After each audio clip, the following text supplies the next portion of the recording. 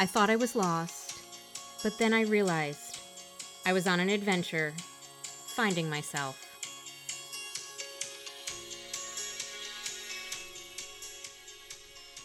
Before I get into this episode, I wanted to give you an update on Meredith Siggett Consulting. I'm going to let you in on something.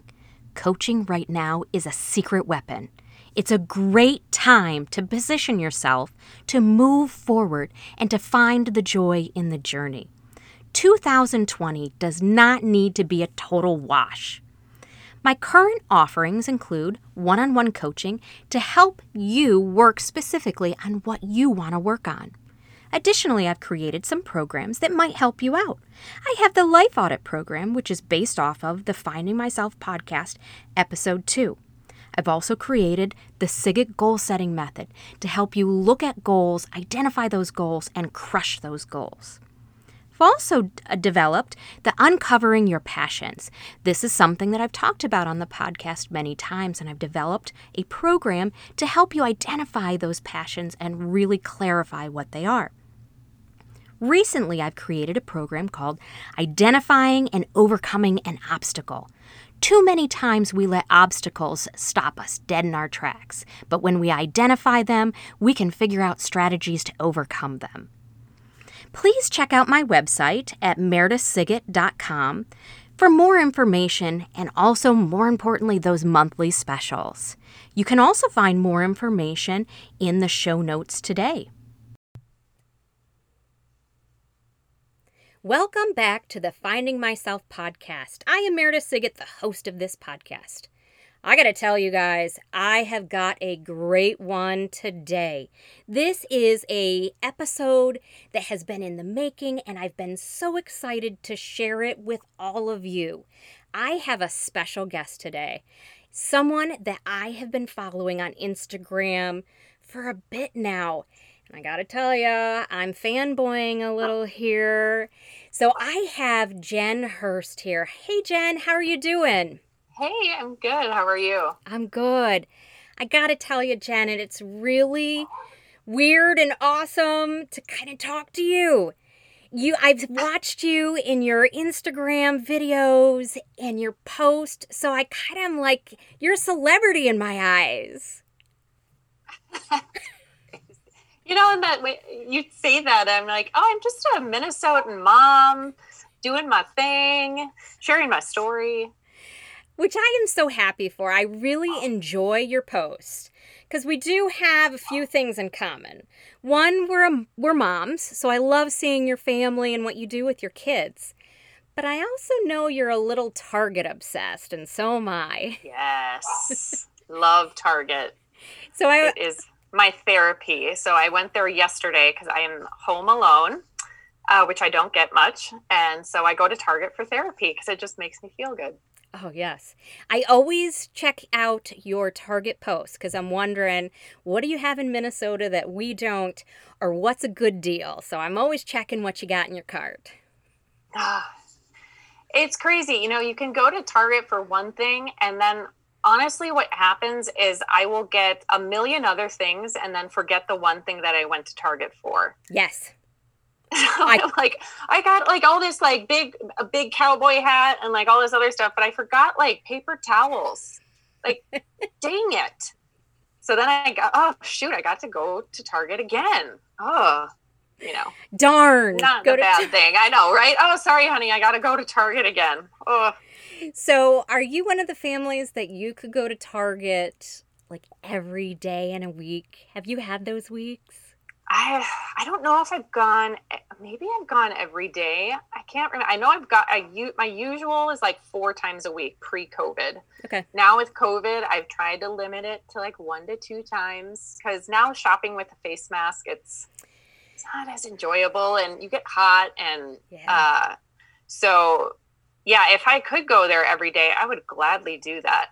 But that's also not good on the account, the bank account, too, because it's kind of dangerous. So I've almost got a Target addiction where I gotta rein that in too. No, I totally get that. I have used excuses like, I gotta pick up a prescription today. I've got to return something today, and then I end up there a couple times a week. So. Yes. Also, we have an interest in Rachel Hollis, and I have paid attention to some of your news reports on the Hollis clan and how they're doing during this time of divorce and separation and a new book coming out. Oh, it's a crazy time. It is. I mean, you think COVID would be one thing, and the riots, and then you never thought, and Rachel and Dave Hollis get a divorce, and you're like, what is this world coming to? Yeah.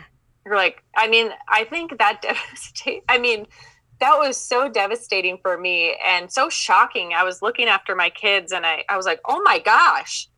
And I was like, I need to talk to someone. I'm like, what is going on? Well, you were the one who broke the news to me. Oh my gosh. It was just like, what?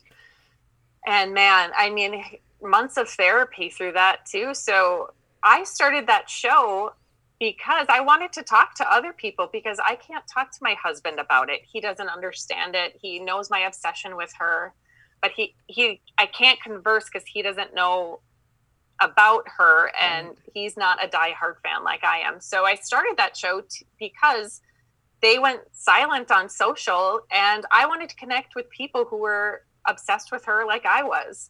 And so I started it, and it's really become this fun weekly thing that I do. And I watch their stories, and I update people on what's going on, because right now it's really evolving and really getting kind of,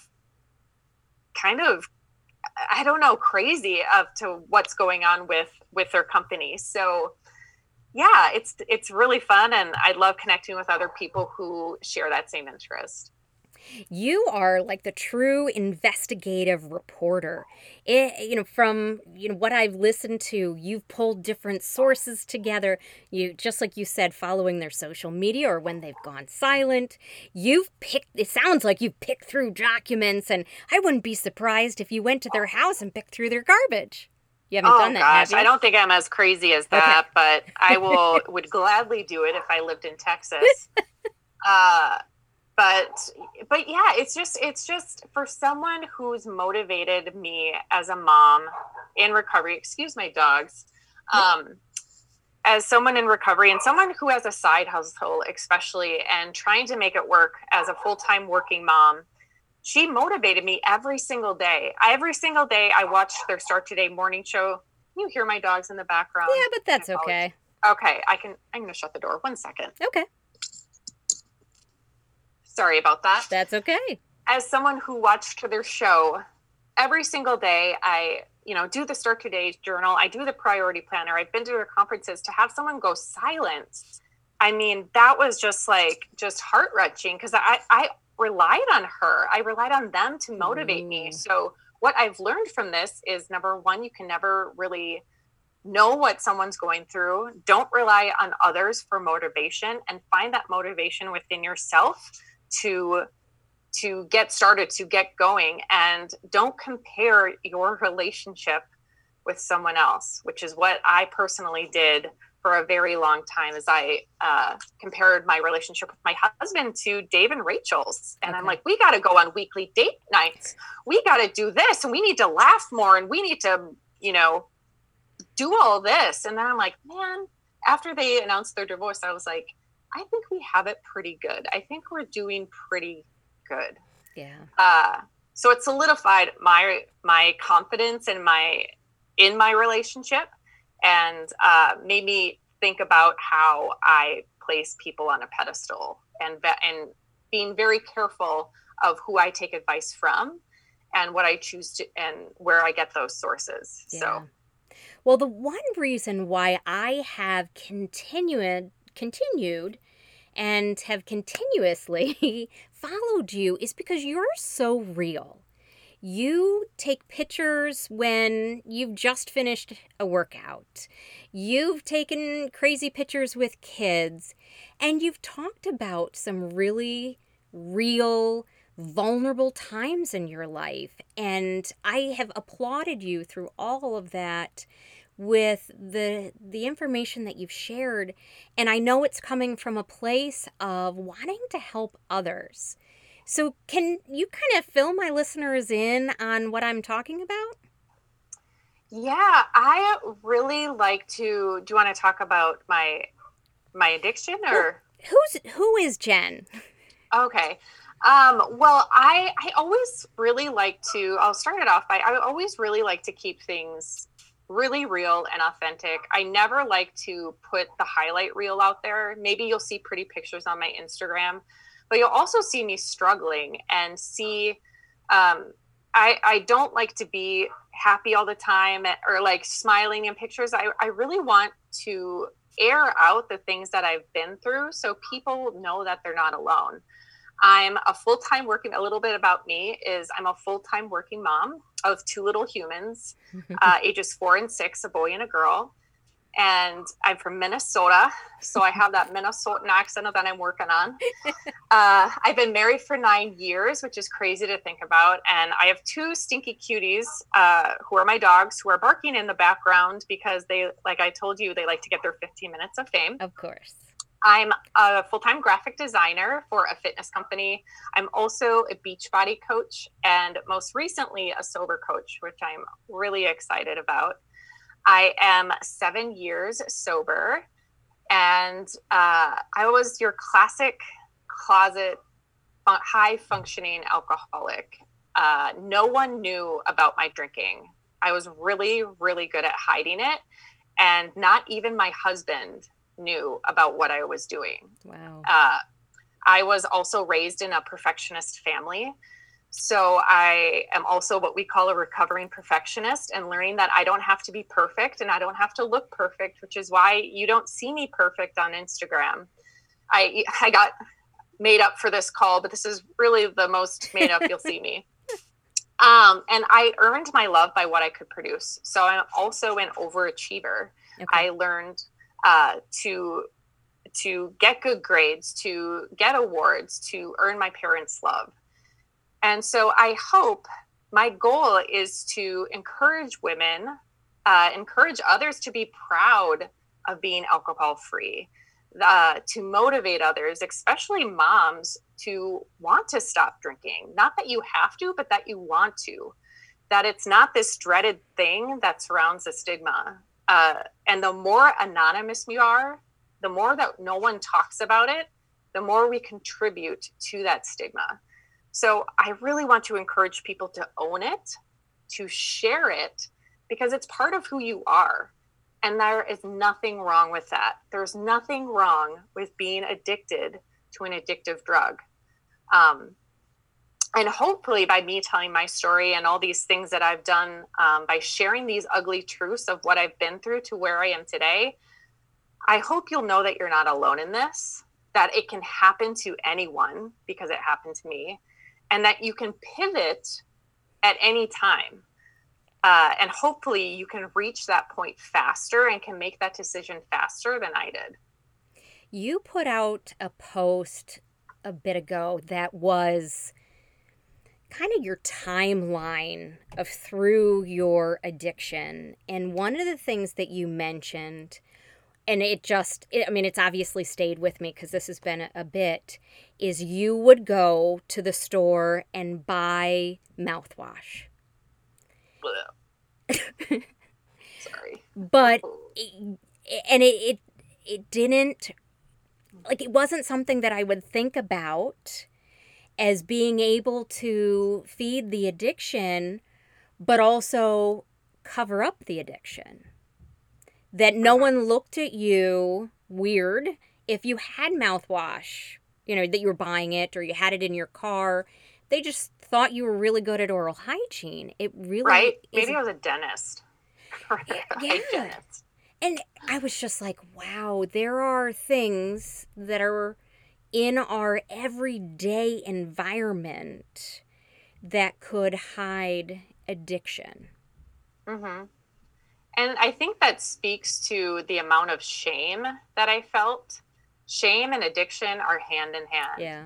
The amount of shame someone goes through for what we're doing to ourselves is so high. And I think I got the idea from someone maybe in a treatment center. I can't remember where I got that idea that, yeah, you can get drunk on mouthwash. And I was like, what? It's like, who would do that? And then I got that idea because I was going to the liquor store so many times where I would rotate the liquor stores I went to so they wouldn't recognize me. I would put a hat on my face. I would wear sunglasses or my glasses so you could hide my puffy eyes. And then I got the idea, well, if I can buy mouthwash, then no one would know.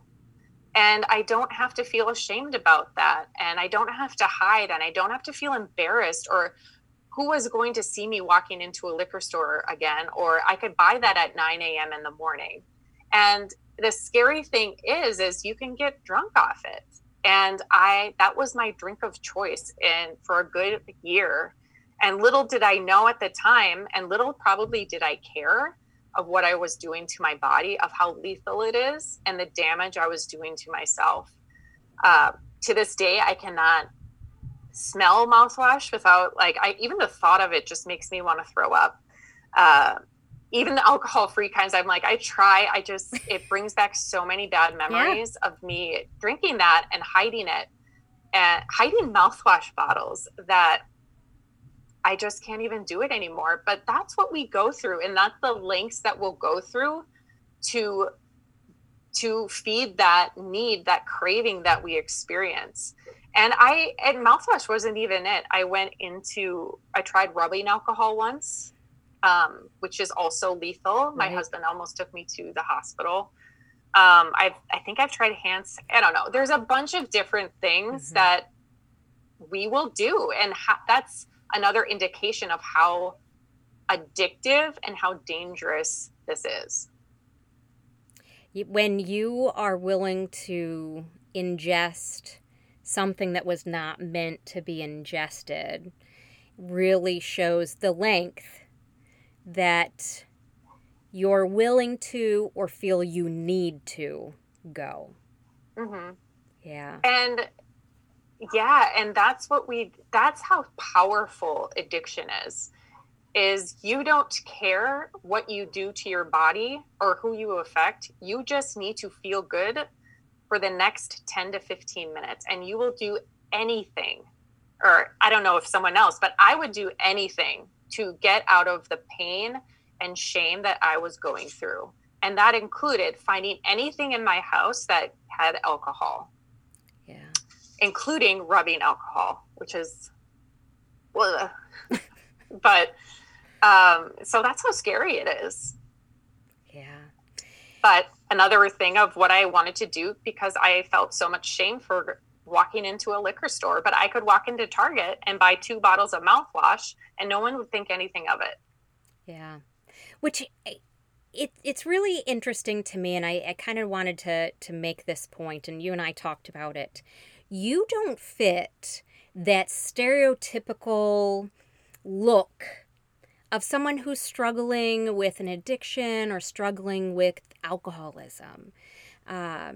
You look like the girl next door. When I see you on Instagram, you're kind of like my girlfriend. We like similar things. We're both moms with kids around the same age. You just don't fit that stereotypical, thought of someone who's gone through that addiction. Has that helped you, hurt you, enabled you? I think it enabled my addiction for many years. That I like to post on social my before and afters, because you don't see what I was going through. I was, like I said, I was really, really good at hiding it. I put on makeup. I would hide my puffy eyes.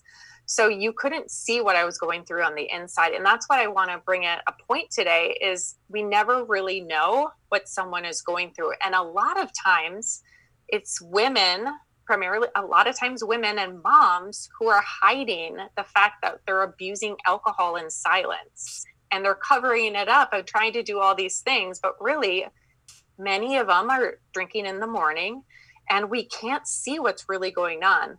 So I really like to say looks are deceiving. I don't have pictures of me passed out under a bridge with a brown paper bag, even though my addiction was leading me there.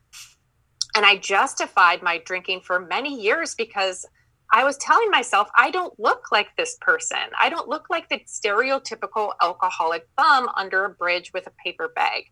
I was like, I still have my job. Like I said, I was a high functioning closet alcoholic. Many perfectionists are. We try to do things perfect. And the key here and the point here is I couldn't do this, and I didn't understand why. I could do that and I could do this, but I could not stop drinking. And I didn't know what was wrong with me. I'm like, what is wrong with me? But instead of asking what is wrong with you, ask what is wrong with it's an addictive substance. That is what happened. I got addicted to an addictive drug because I had a job. I had 2 jobs, in fact. I'm a classic, also workaholic. I got up, I went through the motions, I went to work. But again, what people didn't see was that I drank in secret. I drank more than people thought. And I drank to pass out because I was overwhelmed with anxiety and I couldn't sleep. So I started to drink to help that. And that drinking gradually escalated to where I eventually needed alcohol to even function daily, to even, because my shakes were so bad, to even just make the shakes go away. That's how progressive this is. And if you want me to talk about how I started drinking, I can do that. Okay. Well, it all started back. No. I would like to say in high school, I had my first drink at 15. In high school, I was a normal drinker. I'm not someone who right off when I had a drink, I was right into addiction. It took me many, many years for this to progress.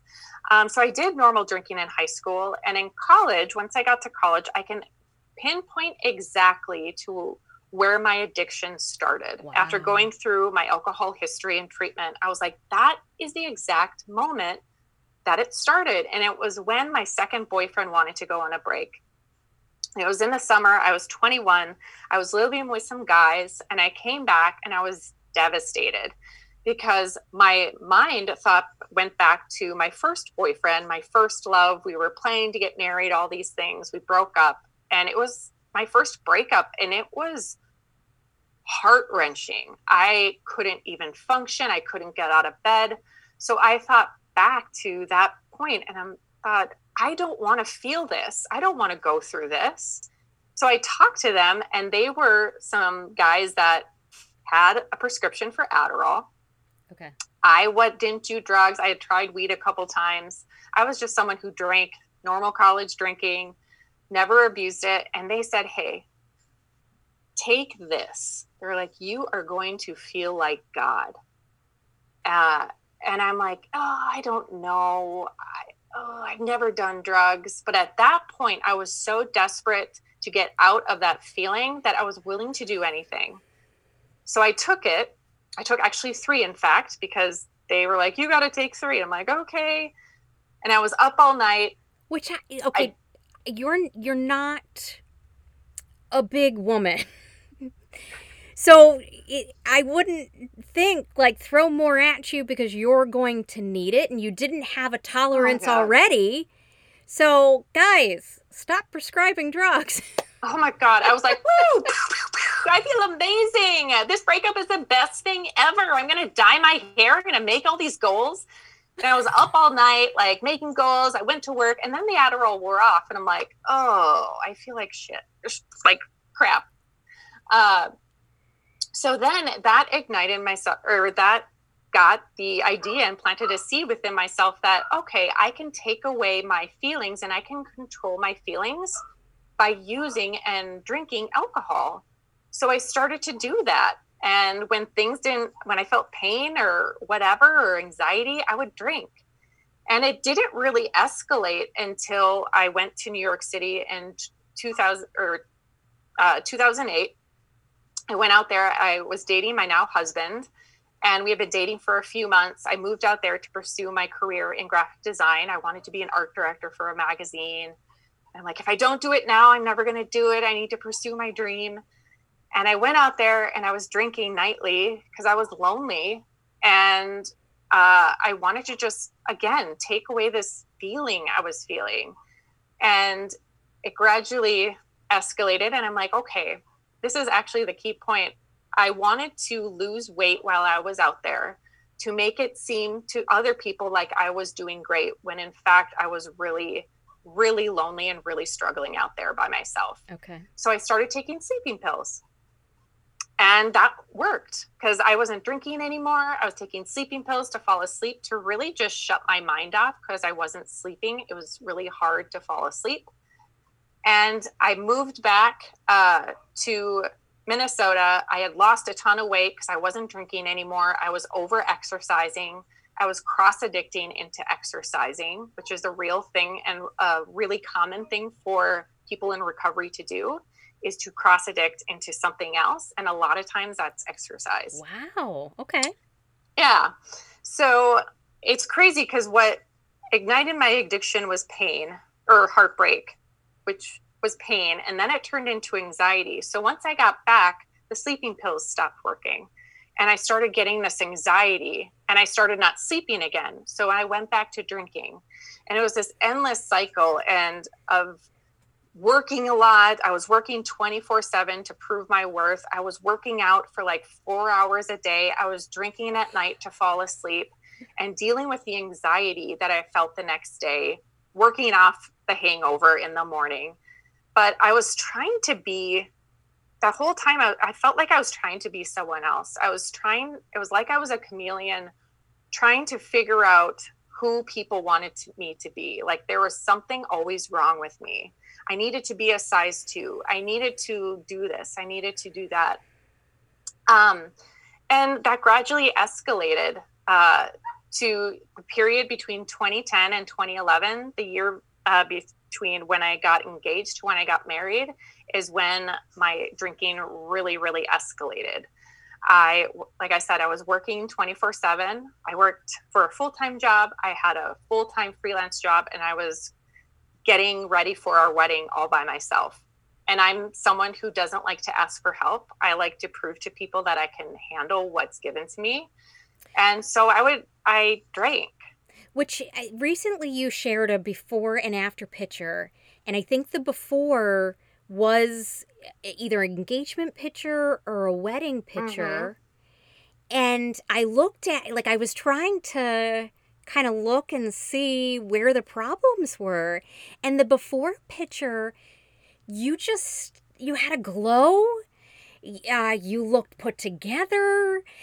I mean, I was just like, I can't see the crack. I can't see the problem. I can't see the flaw in any of that.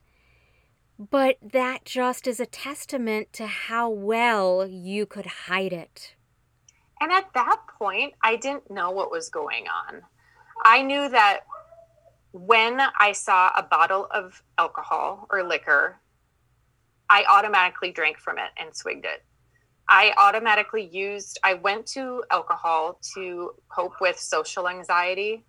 I was really nervous before those engagement photos. And this was at 8 a.m. in the morning, right? And I know my parents always had a stock full liquor cabinet, and they don't drink. And that's another thing. I didn't grow up in an alcoholic family or with parents who drank. My grandfather was an alcoholic who got sober, but my mom has lived with alcoholic father for most of her life. So she's been through it with her dad. But my parents, maybe they have 1 beer, 2 if they want to get crazy, but they didn't really drink around us.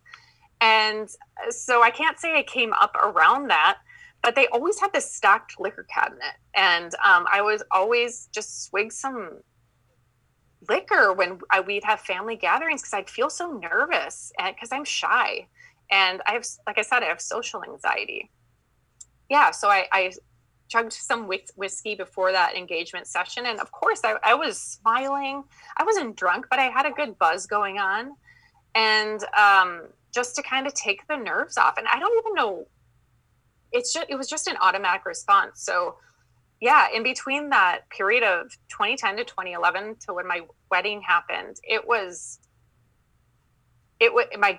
got to the point where I couldn't go a day without drinking. I would make a pact with myself. I'm like, okay, I'm not going to drink today. And I'd be walking the dogs. I'm like, I'm not going to drink today. And I would, because it was just, it had developed into a habit by then. Yeah. So it's hard for me to look back. And a lot of times I post befores of my wedding day, because it's really hard for me to look back on that day, because I wasn't mentally there. I was on Adderall the week before the wedding. Because I didn't know how I was going to get anything done. I had so much to do. I wanted to drop weight to look great in my dress. And so I took Adderall and I was drinking. And that day I took Adderall and I was drinking during the wedding. And I kept telling myself, just get through today. Just get through today. And which is not something you want to say on your wedding day. Right. It's supposed to be one of the happiest days of your life. But really, the day or two after my wedding, I collapsed. And like I said, my husband did not know any of this. He didn't, because he would like go out and have fun. And I would sit there working on our wedding stuff. I didn't want his help, because to me, guys can't do it right. I'm a perfectionist. I'm like, put on the stamp straight. Like, put on the wedding stamp straight. It's not straight. So I just did it myself. So I collapsed into a full alcoholic state. I was in bed. I was expected to go back to work a couple days after my wedding, and I just couldn't do it. I was like, and so I started drinking around the clock. And my husband was like, what did I marry? He was like, what is going on here? And for a good year and a half, it was a period of actively trying to get sober and relapsing. A good year and a half. For a couple months, I didn't know what was going on. I started with outpatient. I got my second DWI. I did 2 inpatient stays. It got to the point where I really felt myself dying. I had been kicked out of my house numerous times, kicked out of our townhome from Waylon, because he had set boundaries saying, if you're drinking, you can't stay here, or I'm not going to stay here. I can't watch you do this to yourself.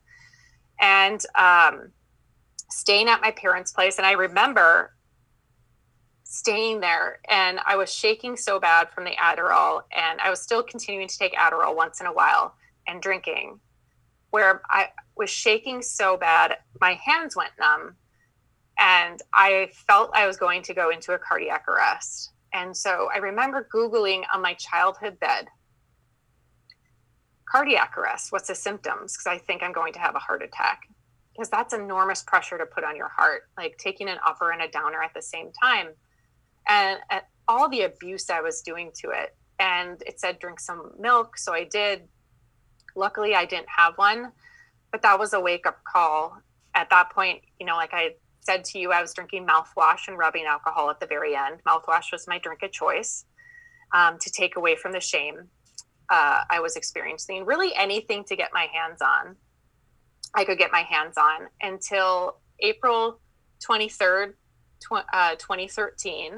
Like I said, I had gotten my second DWI on Valentine's Day of that year. And it was my rock bottom. I was staying with my parents. I had to go to the office with my dad because they needed to keep an eye on me because they couldn't trust me. And I blacked out apparently at his office from mouthwash. And they took me to detox. This was my second detox day. I blew a 0.34, which is, when I talk to other alcoholics, I'm like, oh, you blew higher, but the scary thing is that freaked me out because I was drinking like that for a good year and a half. And who knows how much alcohol I was consuming, because they caught me at noon and took me to detox. That was at noon. So that really, really scared me. And like I said, I felt myself dying. And at that point in detox, I was just sick and tired. I had a court date the next day for my DWI. And I was just sick and tired of being sick and tired. I made the decision there. Because even when I went to treatment and inpatient, I went to Hazelden. I really wanted to be sober, but I just wasn't ready. I had already planned. I was like, I just want to drink one more time. And I knew in my heart that I wasn't ready. And I always tell people this. I'm like, if you want to get sober, you have to have these two things. You have to really want it, and you have to be ready. Some people really want it, but they're just not ready, and they still have some drinking left in them to prove to themselves that they can't do this. So at that point in detox, I was ready. I didn't want to drink alcohol anymore. I knew that if I continue drinking, I'm going to literally die soon. And I didn't want to die. I had lost so many things by that point. Because up to this point, I was like, you know what? I haven't lost my job. I haven't lost this. And then I lost it. I lost my job from my drinking. I lost my car from my DWI. I was kicked out of my house. I was on the verge of losing my husband. He said, if you drink one more time, we are getting a divorce. And so it did happen to me. And I had so many things ahead of me, a really long road of things that I had to clean up. But I knew that the only thing that would make this worse is if I drank. Because my goal before that was like, I'm just going to drink until I die. That's what addiction can do. And that's what it can do to your mindset as an overachiever, perfectionist, to wanting to die because you feel so low, and alcohol robs you of your self-esteem. But I just said, you know what? I don't know what's going to happen, but the only thing that I need to do is not drink. So I gave it up. I gave up everything. I surrendered, and I did what I had to do. I just did the next right thing. And I had a lot of stuff to clean up. Yeah. Or I can get into that in a sec, but. Well, you're making me kind of think about coping skills. Mm-hmm. And so you explained how you used the alcohol and the Adderall as a coping skill to the different pains that you were feeling, or not being a perfectionist, or just getting through the day. Well, if I don't have alcohol and I didn't have any other coping skills, how do I cope from not having alcohol? Mm-hmm. There's nothing left in your bag of tricks. Mm-hmm. Until and this is just someone who hasn't gone through an addiction, you have to surrender to mm-hmm. what you're being told and have faith that what they're telling you will get you through. So we'll create those coping skills to get through it. Mm-hmm. And yeah, that's tough. It is. And I had to learn. I didn't have to learn a couple things. I like to say to people, the only thing that you need to change when you get sober is everything. And that freaked me out. They told me that in treatment. I was like, what? I don't want to change my friends. I don't want to do this, but you really do. And honestly, it just naturally happens. So yeah, I gave up. I just surrendered, and I gave everything up. And I just said, I'm going to do what I need to do to take care of the destruction that I caused. And I didn't know if Waylon and I were going to make it. I didn't know if we could come out of this. A lot of relationships don't. But today I can look back and be like, you know what? Because we went through this, especially in our first year of marriage, wow, we can get through anything. I'm like, man. And I still feel bad, like, because he married into this, and he's like 2 days after the wedding, he's like, what is going on here? We just got married. But I did. I showed up and I did what I had to do. And there was two things that really helped me before I entered. After I got out of detox, I entered my last inpatient stay. One, it was court ordered, but two, I needed it again. It was my third inpatient stay. And there was two things that I did. Was I got honest with Waylon. He had not known about my Adderall use. I thought that he was going to divorce me right off the gate. I thought he was going to throw things and run out the door and being like, we are through. I can't believe you did this to me. And I just said, I know I can't get sober unless he knows this about me.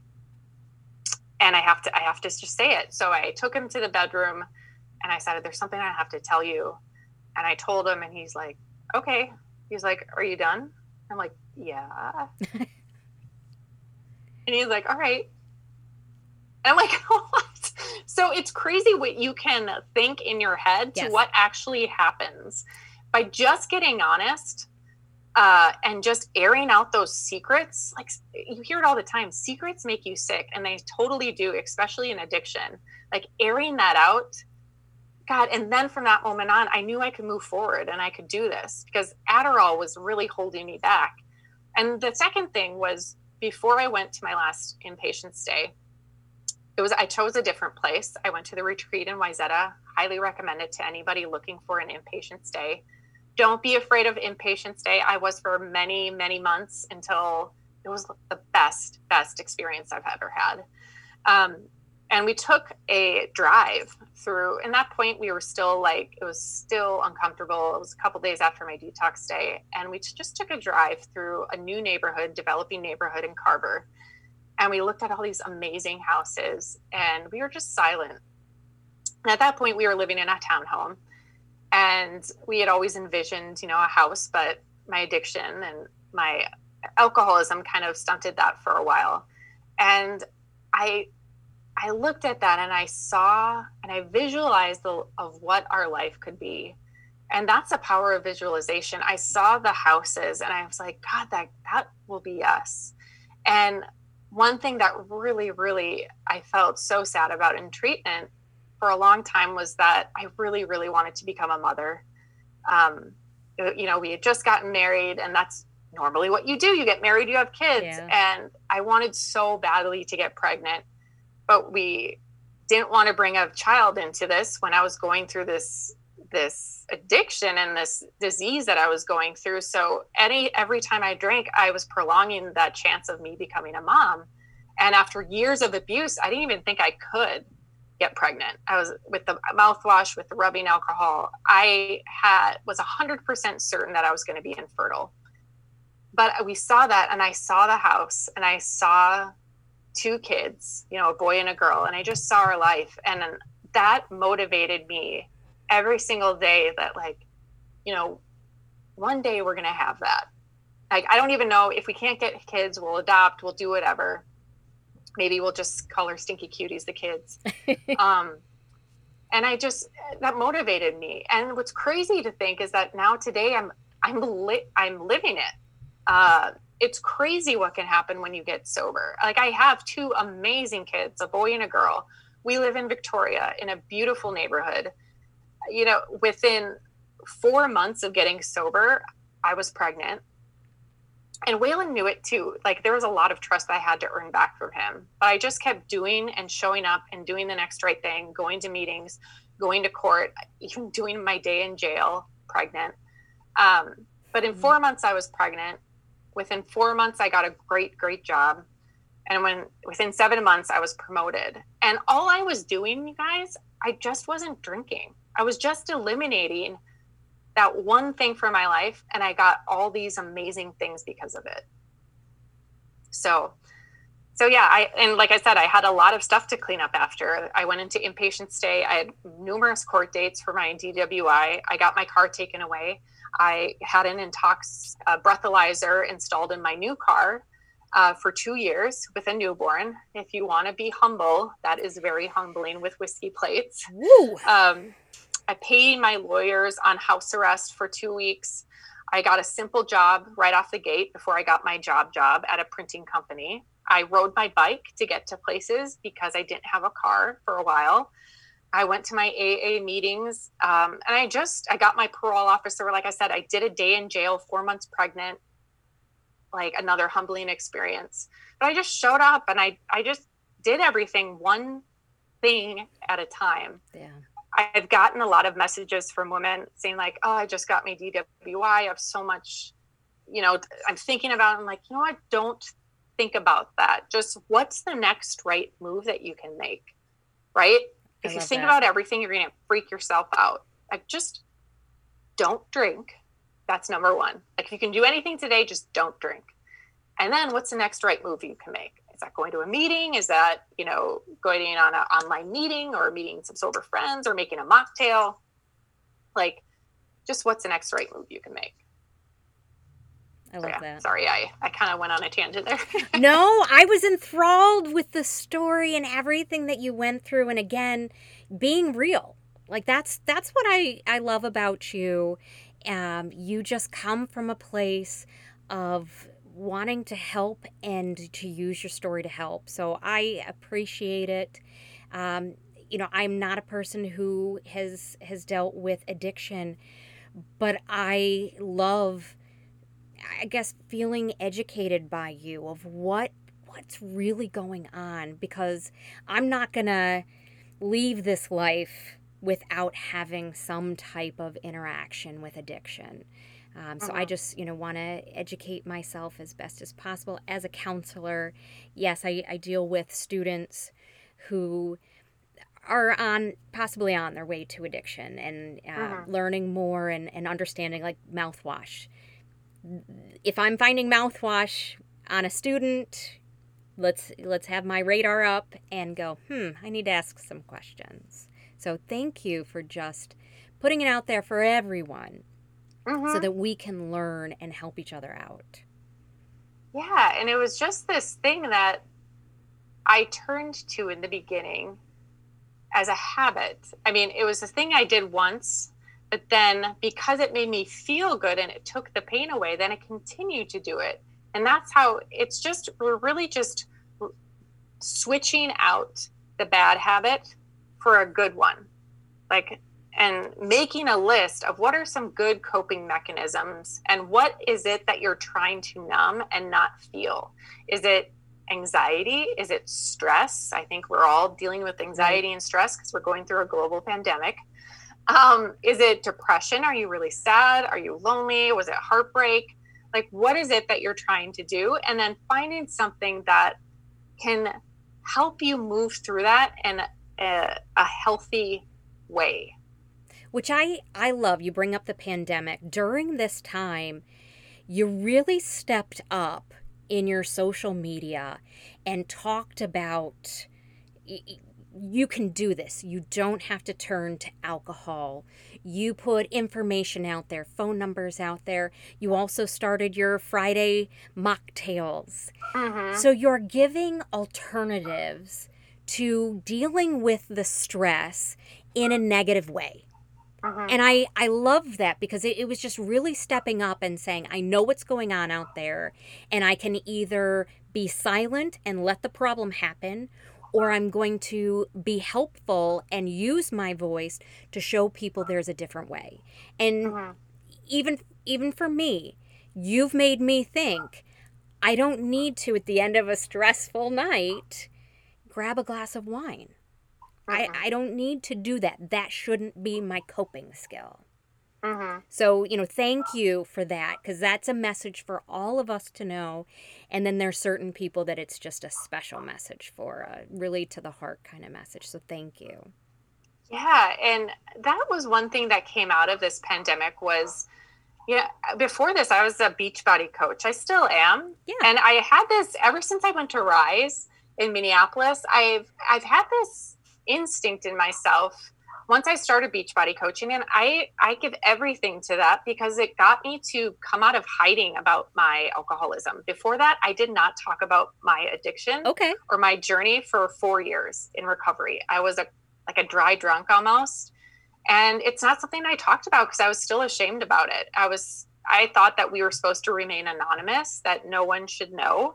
And I didn't think people wanted to hear my story until I started Beachbody coaching, which is bananas. I never thought I would become a Beachbody coach, but I love fitness, which I'll get into in a second. And part of your job as a coach is to share your story. And I told my husband within a couple of days, I'm like, I think I really need to share about my alcoholism, because that's a main thing about who I am and what I've been through. And I felt ready to do it.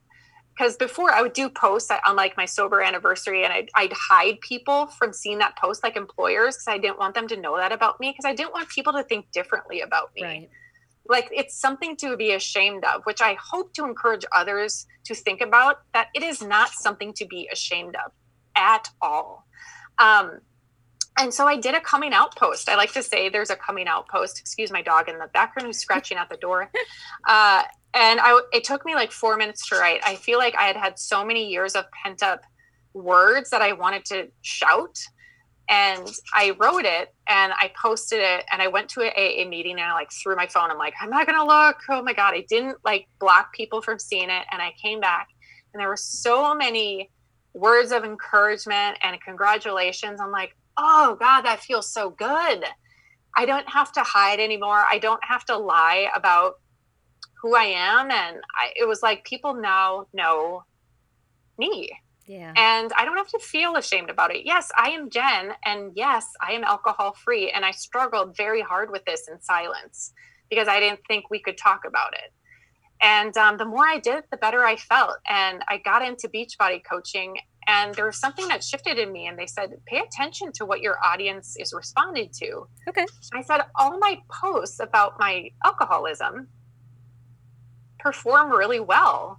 And I get a lot of messages about that. I was like, I think I wanted to pursue Beachbody coaching, but I was like, I think what people really need to hear is about sobriety and how I got sober. So the Rise got me to think maybe I should encourage people to get sober, be a sober coach. And I wrestled with this for about a year until the pandemic started. And it really became clear that for me, people losing weight and all that is so great. But people really need right now how to stay sober through this, and that you don't need a liquid drug to get through this, that you can thrive during this pandemic. Yeah. You don't need to numb yourself through it.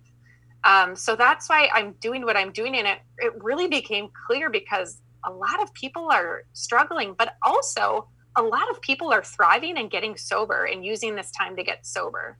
So I hope to encourage others to do that and turn to healthy coping mechanisms to handle stress, that drinking is not going to help your anxiety. In fact, it's only going to make it worse, like much, much worse. It's like pouring gasoline on it. It's like you have anxiety, pour some drinking and alcohol in it. It's going to be like, poof, poof, and now you've got even more problems. Right. So I just hope to open the conversation and open the discussion of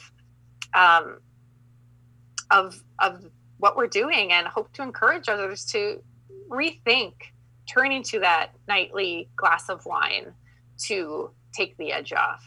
Yeah. Is there something else that you can do?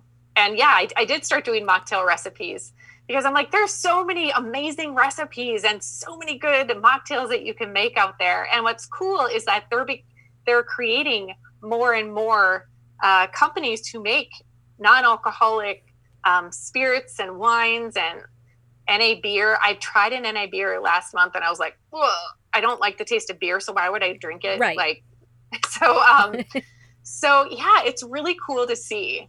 And that you can have so much fun in sobriety. It's not this dreaded thing, because I think what's so cool, and I posted about it this morning, is like, you get to take back your mornings. You are so much more productive. And you get to be present. If there's anything that I'm more proud about, is being present with my children, and that they always get me. They always get me. They can drink. Another benefit is they can drink from my glass and I don't have to like be worried about it. Or they can try what I'm drinking. I'm like, sure, try it. Right. So that's another bonus. Yeah. So you have given us so many different nuggets of tips and help and strategies throughout this episode. But I'm wondering if you have like your list or your number one that you really want people to know. Yeah, you know me, I have a list of like 10 things, right? Okay. But I was trying to think of things that I would tell, and what I tell women who are struggling and people who are struggling is, number one, be graceful with yourself. If you slip up, if you relapse after a period of sobriety, just know it happens. The worst thing that you can do is beat yourself up. No journey is perfect in this. Like I said, it took me an active 1.5 years to get sober. But ask yourself, what can you learn from it? It's just another point on your path. What can you learn from that relapse? So forget the mistake, but remember the lesson that you can take away from it. Very good. Number 2 is accept what you can't change. It's part of the serenity prayer. I repeat this to myself every single day, and it can apply to anybody in this pandemic, especially. Accept what we can't change. We can't change, other people's opinions, the weather, like things like that. But what can you change? It really got me to give up the outcome and trying to control everything. So I can't take back the past. I can't take back yesterday or what I did in my drinking days. But what I can do is show up today, and what can I do today? And what is the impact I can make today? And what's the next right move I can make today, right? So focus on what you can control and accept what you can't change. So there's no use in worrying about what we did yesterday or a month or two from where we are. Focus on what you can do today, right? It's just a waste. Right. Not a waste, but it can save you a lot of worry. Yes. Number 3 is become a student. I am someone who loves personal development, as I'm sure you do. Yeah. And obviously Rachel Hollis. But number 1, learn how others have done it. Read sober books, others who have walked the path before you, and take what you can from their advice. So this is books, podcasts, YouTube. Audible is great for listening to books. My number 1 book on recovery is The Unexpected Joy of Being Sober. Okay. It has so many tools and resources for you. I wish that book existed when I was looking at getting sober. Number 2 is This Naked Mind. It's such a good book on alcohol, viewing alcohol as a drug. That really changed my perception last year of looking at alcohol for what it is, which is an addictive drug. Right. And I never looked at it that way. I was always like, what is wrong with me that I'm addicted? And number 3 is Sober Curious. So maybe you're just curious about getting sober. Okay. That has some really great tools in it as well. Number 4 is really huge, is move your body. Like, if you're looking for a good coping mechanism, the number 1 thing you can do to help with a craving, to get out of your mindset, maybe if you're feeling sad, feeling anxious, you're feeling overwhelmed, move your body. Even just 10 minutes can get rid of an alcohol craving. Because when you move your body, you change your mind. This is obviously what I get from Rachel Hollis. She's even coming out with a shirt or a tank top for it. Okay. But it's the best thing that you can do for your recovery. Because if you can show up and you can do a hard workout, maybe that looks like going for a 30-minute walk or doing yoga or a beach body workout, whatever. Because if you can show up and do a hard workout, for one, you're going to get an endorphin rush. Right. It's free dopamine. Like, you're just like, whoa, that's why you got to be careful with it. But if you can show up and do a hard workout in the morning, especially, then what else can you do that's hard? Be like, you know what? I did that, so I can do this. Right. And really, it can change your mindset. 30 minutes. I mean, if you can, 30 minutes is great. Like I said, what it comes down to is you have to really want it and you have to be ready. You need those 2 things hand in hand. Stock up on mocktails. So replace that alcohol with non-alcoholic drinks. It's the easiest thing you can do. So whether that's soda, I know soda's not great for us, but that's what I did for early recovery. Right. Sparkling water, there's Welch's sparkling juice. There's so many mocktails. Check out my page for some mocktail recipes. My jam, especially since my family was away, is Shirley Temple's. So easy. You just need grenadine and Sprite. So easy and so freaking good. That is exactly what you can order at a restaurant when we can go back to restaurants. Yeah. So good. That's what I order. Focus on not what you're going to lose, like when you give up drinking, but really what are you going to gain from giving up alcohol? You're going to get better friendships. You're going to be present. You're going to be your whole self 100% of the time. You're going to have more time. You're going to be healthier, more fit probably. You're going to prolong your life. You're going to get boosted self-esteem, and you're also going to boost your immune system. If there's no better time to take care of your body, it is right now. And drinking alcohol will weakens your immune system. So think about that. Play the tape forward. Sorry, this is a lot of tips, but I really want to help people and give some really tactile advice of how to get through this hard season.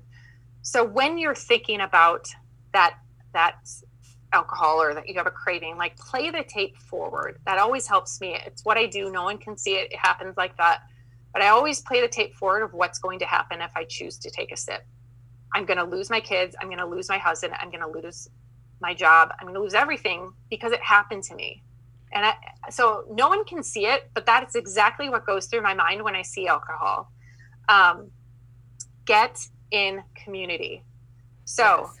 Find other people. If you're a woman, find other women who understand what you're going through. There's many sober groups on Facebook. I have a group, Zero Proof Moms, that you can join. You can also attend online meetings. There's a million out there. You can just Google it, but find other people who get what you're going through. That is key. That's how you get sober, and that is how you stay sober. So you can find that commonality in what you're going through.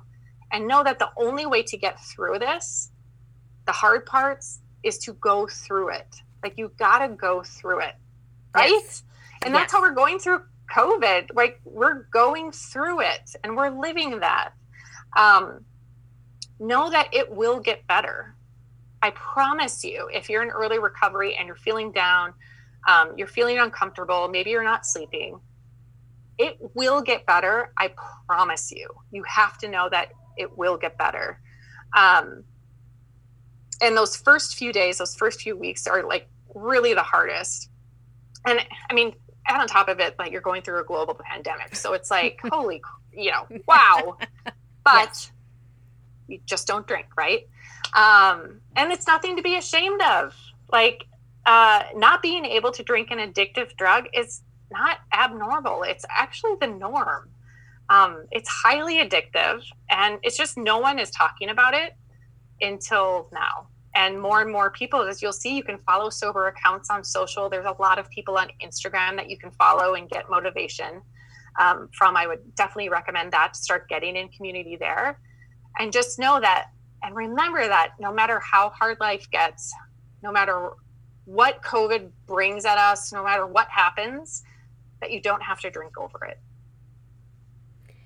Such great information, so much there. I totally agree with everything that you said, so I'm glad you're putting it out there. You mentioned places to find you and some things that you're doing. So can you let my listeners know where they can get some of your information or your motivation? Yes. Well, you can follow me on Instagram. It's at Jen Lee Hurst. And my website is coming out soon. That's actually what I'm working on now, as my kids are away, my husband's away. I got to work on this. It's called livingzeroproof.com. It is not published yet, but I will let you know as soon as it's published. Perfect. I'm trying to get it launched. I am launching a group coaching sober course end of September, early October, that I'm working very hard at, where I'm compiling all this information. I don't want to just talk about addiction. I want to give you tactile tools that you will need to get through your first 30 days sober and alcohol free. Wow. So be on the lookout for that. It's a 6-week course. And you can also join, if you're a woman, you don't have to be a mom. You can join my Zero Proof Moms group on Facebook to get in community, and we can connect you and share what you're going through. Because really, that's really what we need. Because the opposite of addiction is connection, is connecting with other people who get you. Oh, great. So I will have all of that information, and please let me know when your website is up, when you've got your course up. I'll let my listeners know that too. So that is great. I will.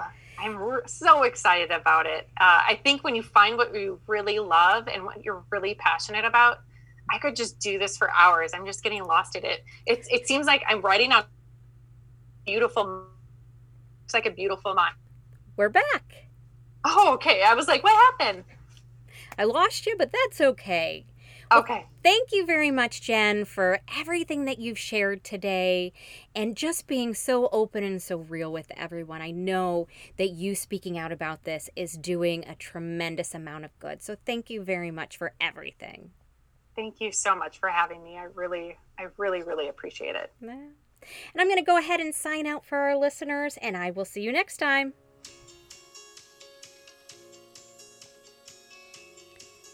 Thank you for listening to Finding Myself. If you like what you heard, please leave a review. If you have a question or a suggestion, feel free to email me at findingmyselfpodcast@gmail.com.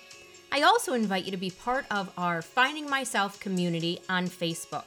There you will have access to more resources, more suggestions, more information, and the opportunity to be part of discussions. Please meet us back here next time